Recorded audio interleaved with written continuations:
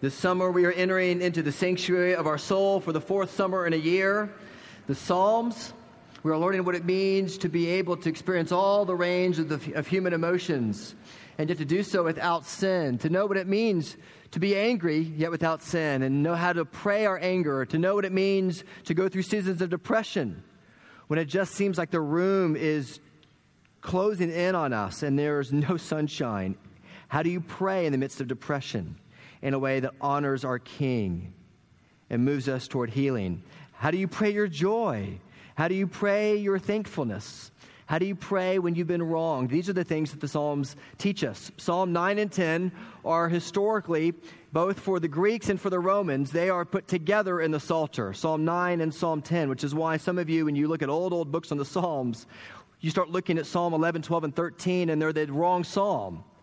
It's because they're following a Roman or Greek tradition of putting Psalm 9 and 10 together. But there are enough reasons why it's separate. And we look at them now in our scriptures as part of the 150 Psalms, separated out as they are. And today we're going to direct our attention to Psalm 10. If you're willing and able, would you stand to honor God's word as I read it for us? Please give your attention to the reading of God's word. Why, O Lord, do you stand far away? Why do you hide yourself in times of trouble? In arrogance, the wicked hotly pursue the poor. Let them be caught in the schemes that they have devised. For the wicked boasts of the desires of his soul, and the one greedy for gain curses and renounces the Lord. In the pride of his face, the wicked does not seek him. All his thoughts are, there is no God. His ways prosper at all times. Your judgments are on high, out of his sight. As for all his foes, he puffs at them. He says in his heart, I shall not be moved. Throughout all generations, I shall not meet adversity. His mouth is filled with cursing and deceit and opposition. Under his tongue are mischief and iniquity. He sits in ambush in the villages, in hiding places. He murders the innocent. His eyes stealthily watch for the helpless. He lurks in ambush like a lion in the thicket. He lurks that he may seize the poor.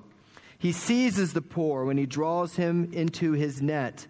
The helpless are crushed, sink down, and fall by his might. He says in his heart, God has forgotten. He has hidden his face. He will never see it. Arise, O Lord, O God, lift up your hand. Forget not the afflicted. Why does the wicked renounce God and say in his heart, you will not call to account? But you do see, for you note mischief and vexation, that you may take it into your hands. To you the helpless commits himself. You have been the helper of the fatherless. Break the arm of the wicked and evildoer. Call his wickedness to account till you find none. The Lord is king forever and ever. The nations perish from his hand. O Lord, you hear the desire of the afflicted. You will strengthen their heart. You will incline your ear to do justice to the fatherless and to the oppressed, so that man who is of the earth may strike terror no more. The grass withers and the flowers fade, but God's word stands forever. It's given to you in love. This is the word of the Lord. Thanks be to God. You may be seated.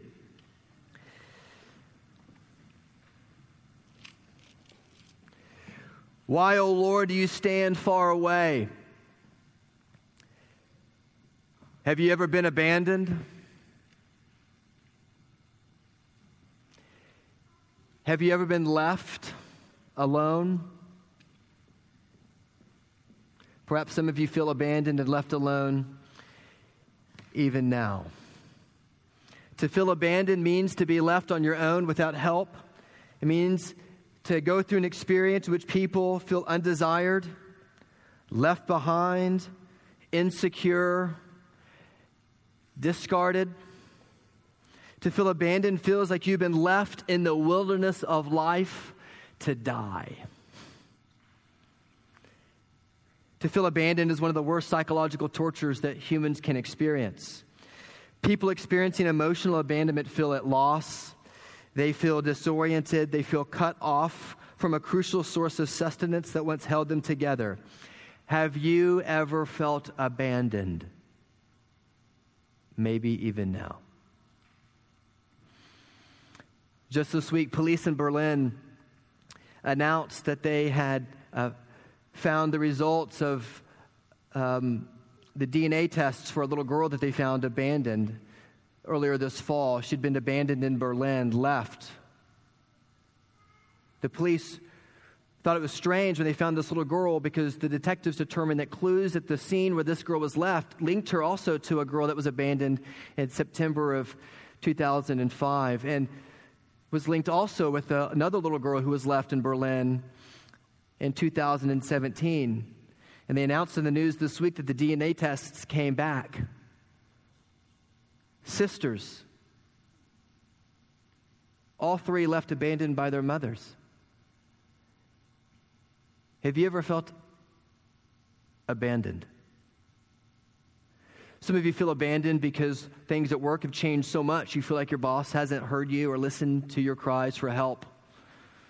Some of you feel abandoned because you're in a new season of life. You're entering into retirement and your rhythms are changing. You don't have the same routines that you once did. You're trying to find your footing again. Some of you feel abandoned because you're growing older and you're scared to death of death. Your body is changing. It's not what it once was. And you're scared of losing, quite literally, the use of your mind. Have you ever felt abandoned? Abandonment's a common experience that we all have as Christians. Abandonment is something that even David felt, the writer of Psalm 10, when he writes right off the cuff, "Why, O God, have you abandoned me?" And in the cry of his heart, he teaches us as Christians that one of the most powerful things that we can do is learn, point number one, David teaches us, how to ask blunt questions. David begins in verse 1 of Psalm 10 asking a very blunt question. Why, O Lord, do you stand far off? Why does it seem like you've deserted me in times of trouble?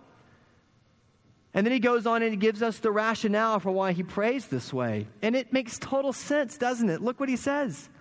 For the wicked boasts of the desires of his soul, verse 3. Verse 2, in arrogance, the wicked sweat to pursue the poor. They hotly pursue the poor. What a beautiful metaphor. They are sweating. They are earnest to pursue the poor. In the pride of his face, the wicked does not seek him. Verse 4, all of his ways prosper at all times, according to his thinking. He says in his heart, verse 6, I shall not be moved. That's his creed throughout all generations. I shall not meet adversity. The wicked are the ones out there making a buck. We're the ones slaving away at work. And we're the Christians. Like, we're operating by integrity. And this other guy is killing it economically. He's not a man of integrity. Lord, why do you stand so far off when it seems that I am doing everything for you? And I feel so abandoned by it. Some of us know what it's like to feel abandoned. You felt abandoned by your own father. Your family is in the midst of transition yourself, and you feel abandoned by your parents who love you. And it's hard. And sometimes that abandonment that you experience in relationships begins to trickle down so that it becomes not just a horizontal abandonment, but it becomes a real vertical abandonment too, doesn't it? So that you cry out to the Lord, why have you abandoned me? One of the privileges of being your pastor and being a pastor is that there's a lot of things that you tell me that are just between us and Jesus. And so, quite honestly, when I prepare sermons, I have to really be careful of the way that I share stories. And I do so in a way that is general enough for people outside of our church because we know each other. And I can't get too specific with my stories. But as I listen as a pastor to the trauma and to the trials of your life, frankly, to have that privilege is an unspeakably beautiful and hard thing because it is crushing to week after week begin to hear of the trials and the trauma that you're going through. But you want to know something? I know a secret. Nobody is able to handle that on their own. Not a pastor, no one. But the secret is that I've heard enough of your stories through the years that in the midst of you feeling like you're in the wilderness, and that when you're alone, when you're at the end of your rope, you want to know a secret? That's when God begins to work. And in the trauma and in the despair and in the crippling burdens that you share and that I then take on with you, that is when God is so often at work. And so for those of you this morning who feel abandoned, I want to just challenge you to follow David's lead and to learn to ask blunt questions. Because when we ask God blunt, direct questions, we are not offending God. We are actually expressing our deepest faith because we are going to the one who is the source of our life, who can handle the bluntest of questions. And when we call God into action, we are not trying to be his boss. No, we are simply doing what he's called us to do, to call him to fulfill his promises now and forevermore. When we ask God direct questions, we are expressing our deepest faith. And when we call God into action, we are expressing our deepest hope. Some of you need to ask blunt questions this morning. And some of you need to not feel afraid to ask him those questions. You know, the Israelites back in Exodus chapter 16, you remember when the great redemption story of the whole of the Old Testament, when Israel was taken out of Egypt and they were set in the wilderness. Do you remember what they said? Smack dab in the wilderness. What do we do now? They felt abandoned by God. And in Exodus chapter 16, it said they set out from Elim, all the generations of the people of Israel, and they came into the wilderness. And the whole congregation of the people of Israel grumbled against Moses and Aaron in the wilderness. And the people of Israel said to them, "Would that we had died by the hand of the Lord in the land of Egypt, when we sat by the meat pots and ate bread to the full. For you have brought us out here into the wilderness to kill this whole assembly with hunger." Any of you feel abandoned? You're in good company. The whole of the story of Israel is about a people who felt abandoned in Egypt. And then they prayed and cried out to God. And he heard their cry, and he miraculously delivered them through the Red Sea. But he put them where? Smack dab in the middle of the wilderness where they thought they were going to die. And what did he do for them? Later in Exodus 16, it says that he says, "I'm going to rain bread on you. And I'm going to give you your daily bread once a day." And they said, "Oh, God, that's not enough." And they grumbled against the Lord again, and they collected more than a day's worth. And the Lord didn't withhold his grace from them. He gave them more. He fed them. And he didn't just feed them for a day or for a week or for a year. He fed them manna from heaven for 40 years. You think your menu is limited when you're in the kitchen. They're eating this bread like coriander seed for 40 years. And the pattern all throughout the Old Testament is that the Lord delivers his people, and then they grumble because they feel like they're in the wilderness. And in the wilderness, every time, God is the one who acts. And they begin to ask him blunt questions, and God brings them to the end of themselves where they are able to cry out like David here does. "Why, O Lord, do you stand far off?" And it's in the wilderness that the Lord knows all too well how he works in the life of his people. It's been this way all throughout church history. One of the great leaders of the church, of course, was St. Augustine. St. Augustine was a man who grew up in a very religious home. He wasn't a Christian. He grew up as a typical Roman citizen might have on the western shores of Africa. Well-educated. Education was his life. And even St. Augustine, after he became a Christian, wrote in his Confessions this. He said, "O God, my hope from my youth, where were you all this time? Where had you gone? For was it not you who created me and distinguished me from the beasts of the field and made me wiser than the birds of the air? Yet I walked through dark and slippery places, and I went out in search for you and did not find the God of my heart. I had come into the depths of the sea, and I had lost faith and all hope of discovering the truth. One of the most widely respected observers of the modern world, Alexis de Tocqueville, remembered an incident in his own youth as the Frenchman came over to the U.S. and observed the New World. And Alexis de Tocqueville said this. He said that my life had passed enveloped in faith that hadn't allowed doubt to penetrate into my soul. And then doubt entered, or rather than entered, it hurtled in with an incredible violence. Not only doubt about one thing or another in particular, but an all-embracing doubt. I was seized by the blackest melancholy, then by an extreme disgust with life, and I was almost knocked flat by the terror of the sight of the road that remained for me to travel in this world.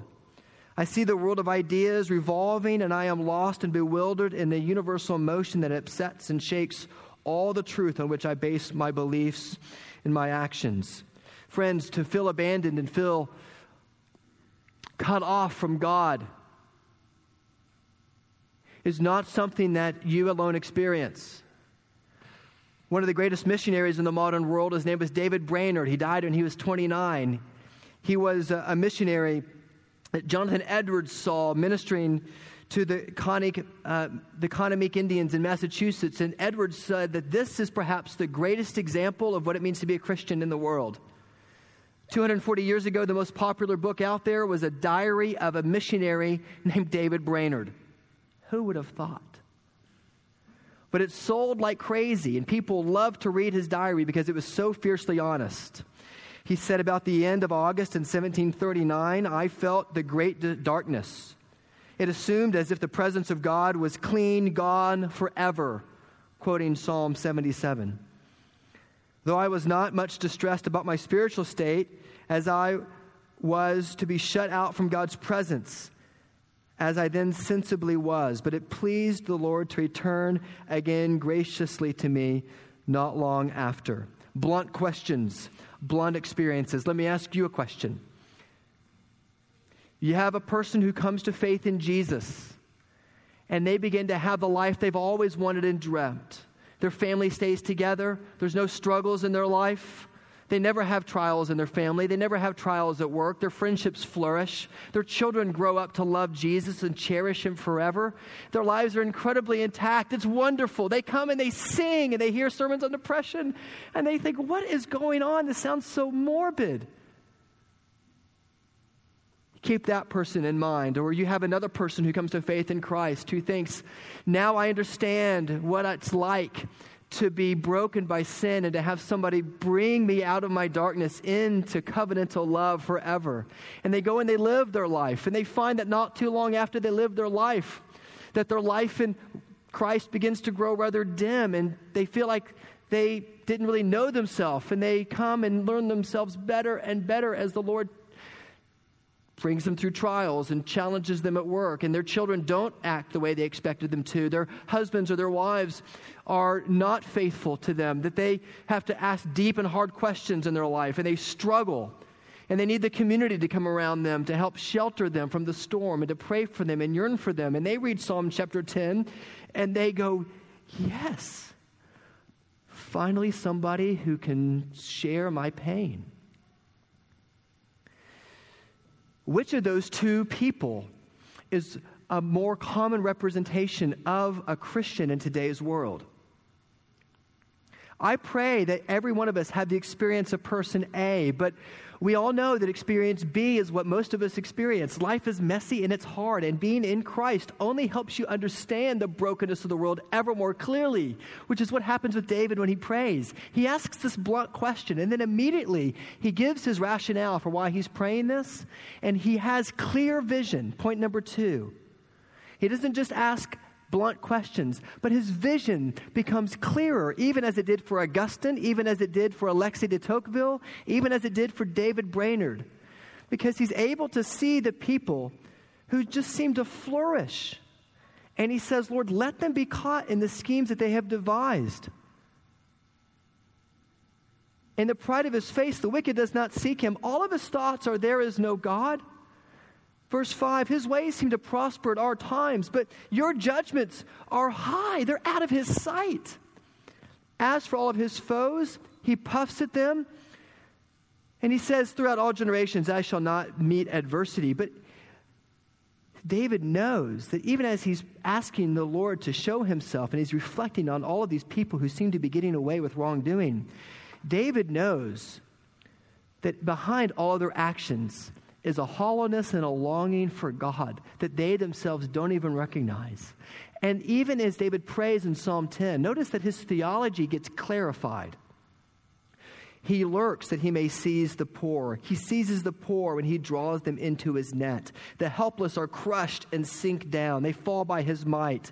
He says in his heart, God is forgotten. He has hidden his face. He will never see it. The more that David begins to describe this person or this group of people or this individual, the more David sees the consequences of the actions becoming clearer to him. That this person is a murderer. That though he may seem to prosper, the consequences of his actions are overwhelming. And one day they will do him in. Blunt questions actually clarify our theology, not distort it. Because they help us at the end of our rope in the midst of the wilderness come to a God who's able to hear our questions. And he's able to respond to us with his nearness and his grace. And he does that time after time after time again. Throughout all the Old Testament and into the New and today. Do you feel abandoned? Pray Psalm 10. Allow it to become the cry of your heart and allow your theology to be clarified. Let me stay on this just for a moment so that I know that you understand what I mean when I say his theology is clarified. David begins in verse 8 and 9 describing what happens when this man gets his way. He sits in ambush in the villages, but he is murdering the innocent. His eyes stealthily watch for the helpless. He lurks like a lion in the thicket. He is like a poor, drawing the poor into his net. This man is not a man who's thriving. This man is a man who is scared to death, and he's manipulating, he's hiding, he's hunting people down in his superiority so that he'll feel built up about himself. He's an atheist. He says there is no God. And he's convinced himself, if he had any faith at all, that God has forgotten, that he has hidden his face, that God will never see these things that I do. Blunt questions lead us to have clearer theology, which leads us to verse 12. David switches from asking blunt questions to sizing up his particular situation, to seeing the creed and the behavior of the man of terror of the earth, to crying out himself. And he shows us the cry of the godly, point number 3. Blunt questions, clear theology, a clearer vision, and the cry of the ungodly. And David says, why, O Lord, do you stand far away, in verse 1. And then in verse 12, he calls him to account. Arise, O Lord, lift up your hand. Forget not the afflicted. Why does the wicked renounce God and say in his heart, you will not call to account? But you do see, for you know mischief and vexation, that you may take it into your hands. Notice David is crying out. What does he cry out? He cries out, number 1, for God, for your glory to be made known. Rise up. Let your glory be made known throughout all the earth, Father. I live in a sea of injustice. They're everywhere. Lord, I see it. Help the injustice that I see not to weigh me down as a Christian, but help me to cry out to you. Let your glory be known. What are you waiting for? Stand up. Isaiah 51:5 says, my righteousness draws near, my salvation has gone out, and my arms will judge the peoples. The coastlands hope for me, and for my arm they wait. Arise, O Lord, lift up your name. Not only for your glory's sake, but David cries for God to fulfill his promises. He says, forget not the afflicted. God promises earlier, we saw last week in Psalm 9, he who avenges the blood is mindful of them. He does not forget the cry of the afflicted. Well, then, don't forget it. Show up. He said to Noah in Genesis chapter 9 that I will remember my covenant that is between me and you and every living creature of all flesh, and the waters shall never again become a flood to destroy all the flesh. Lord, you've shown yourself to be true to that. The waters of the earth haven't covered the entirety of the earth yet again. Keep going. You said to Abraham, Isaac, and Jacob in Leviticus 26 that I will remember my covenant with Jacob, and I will remember my covenant with Isaac, and my covenant with Abraham. I will remember the land. You say in Jeremiah 31, no longer will each one teach his neighbor and each his brother, saying, know the Lord, for they shall all know me, from the least to the greatest. For I will forgive their iniquity, and I will remember their sin no more. Well, bring it on, God. Ezekiel 16, I will remember my covenant with you in the days of your youth, and I will establish for you an everlasting covenant. Great, let's see it. Isaiah 49, can a woman forget her nursing child that she should have no compassion on the son of her womb? Even these may forget, yet I will not forget you. But it seems like you have. Show us that you're faithful to your covenant promises. Do you know that that is a good way to pray? It is not sinful to call God to fulfill his promises. It is okay to ask the Lord to do so. That's what the psalmist does. That's what David does. You do note mischief and vexation, and you may take it into your hands to the helpless. You commit yourself. Break the arm of the wicked. That's not saying I want them to fall out of a tree. That's saying that I want you to take away their power with which they spread injustice in the world so that they're no longer to shut down the glory that's due your name. That they're no longer able to convince young Christians that you're not faithful to your covenant promises. Break the arm of the wicked, O Lord, so that your name and your renown can become the desire of our soul, and we can point to demonstrations of how that's true. But he goes on, he says, Lord, I want you to be the king, to protect and defend me. Verse 16 says, the Lord is king forever and ever. All nations perish from his land. O Lord, you hear the desire of the afflicted. You will strengthen their heart. You will incline your ear. You will do justice to the fatherless and to the oppressed, so that the man who is of the earth may strike terror no more. Have you ever been abandoned? Do you feel abandoned even now? It is in the wilderness when the Lord shows himself to us. It is in the wilderness when he clarifies our theology. He puts us into a corner, brings us to the end of the rope so that we're able to ask him blunt questions, which some of you should be asking. It is a show of our faith to ask him hard questions. He clarifies your theology in asking those kinds of questions as you seek his word, as you ask for your brothers and sisters to come alongside you and pray. And not only does he clarify your theology, but he helps you to cry out to him. For that is what he desires. Find rest, O my soul, in God alone, for my help comes from him. He alone is my help and my fortress. I will not be shaken. I don't know how the Lord's going to resolve the abandonment that you feel. Some of you have struggled with abandonment since you were little children, and it's horrifying. I know a little bit of what that's like. The fear of abandonment is a deep, deep fear. And isn't it wonderful that the Lord has given you an entire story of a people who have been brought out of abandonment into a home? And after the Berlin police announced this week that they discovered that these 3 little girls were sisters, they then announced that these 3 little girls had been placed back together in a family in Berlin who are Christians. Of course, they didn't say that, but we know that they are from other sources, who said, we want these little girls to raise them, to remind them of the gospel story that they have not been abandoned. And we see in the demonstration of this German couple taking these 3 abandoned little girls into their own home, our own story, don't we? Where Christ himself, our great parent, didn't leave us abandoned, but he left his Father's side and he came down to earth. He lived a life that we could not live, and he died a death that we should have died. And Jesus Christ called his Father by his tender name his entire life, Father. And Jesus Christ was the one who was here, but the world was not his home. He came alone.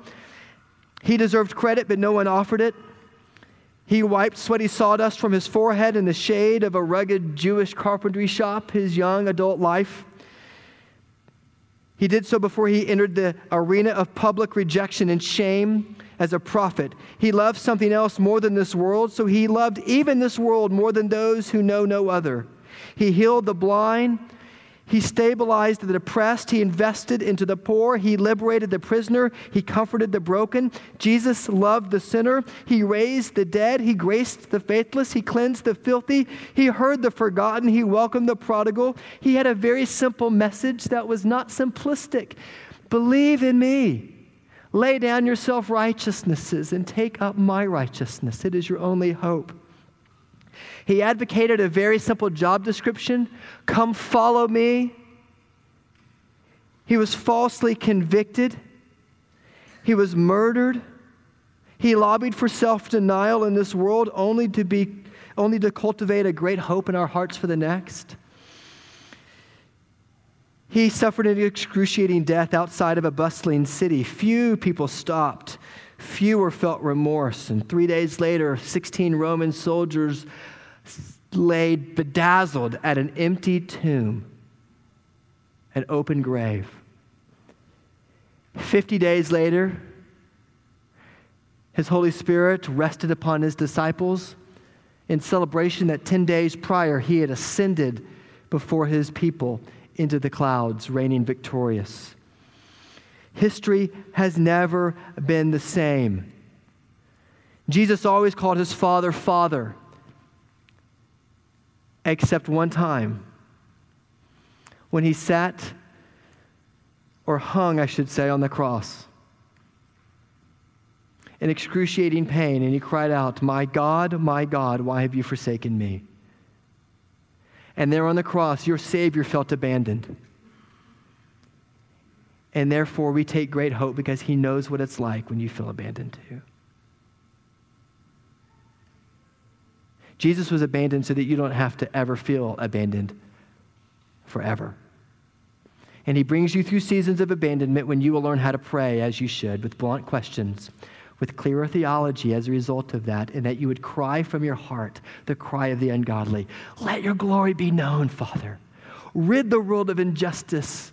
Oh, Father, would you break the arms of the wicked who hold power so that they may no more catch the poor in their nets? Would you show yourself to be the King? Would you show yourself to be the one who is faithful to your covenant promises? Can you pray like that? He strengthens our hearts. He hears our desires. He will seek to destroy evil and injustice, now in part, but at one day when he comes again, forever. Isn't that good news? Psalm 10 is our psalm. And when Paul is ransacking with his thinking as he's writing Romans chapter 3, do you know what he says?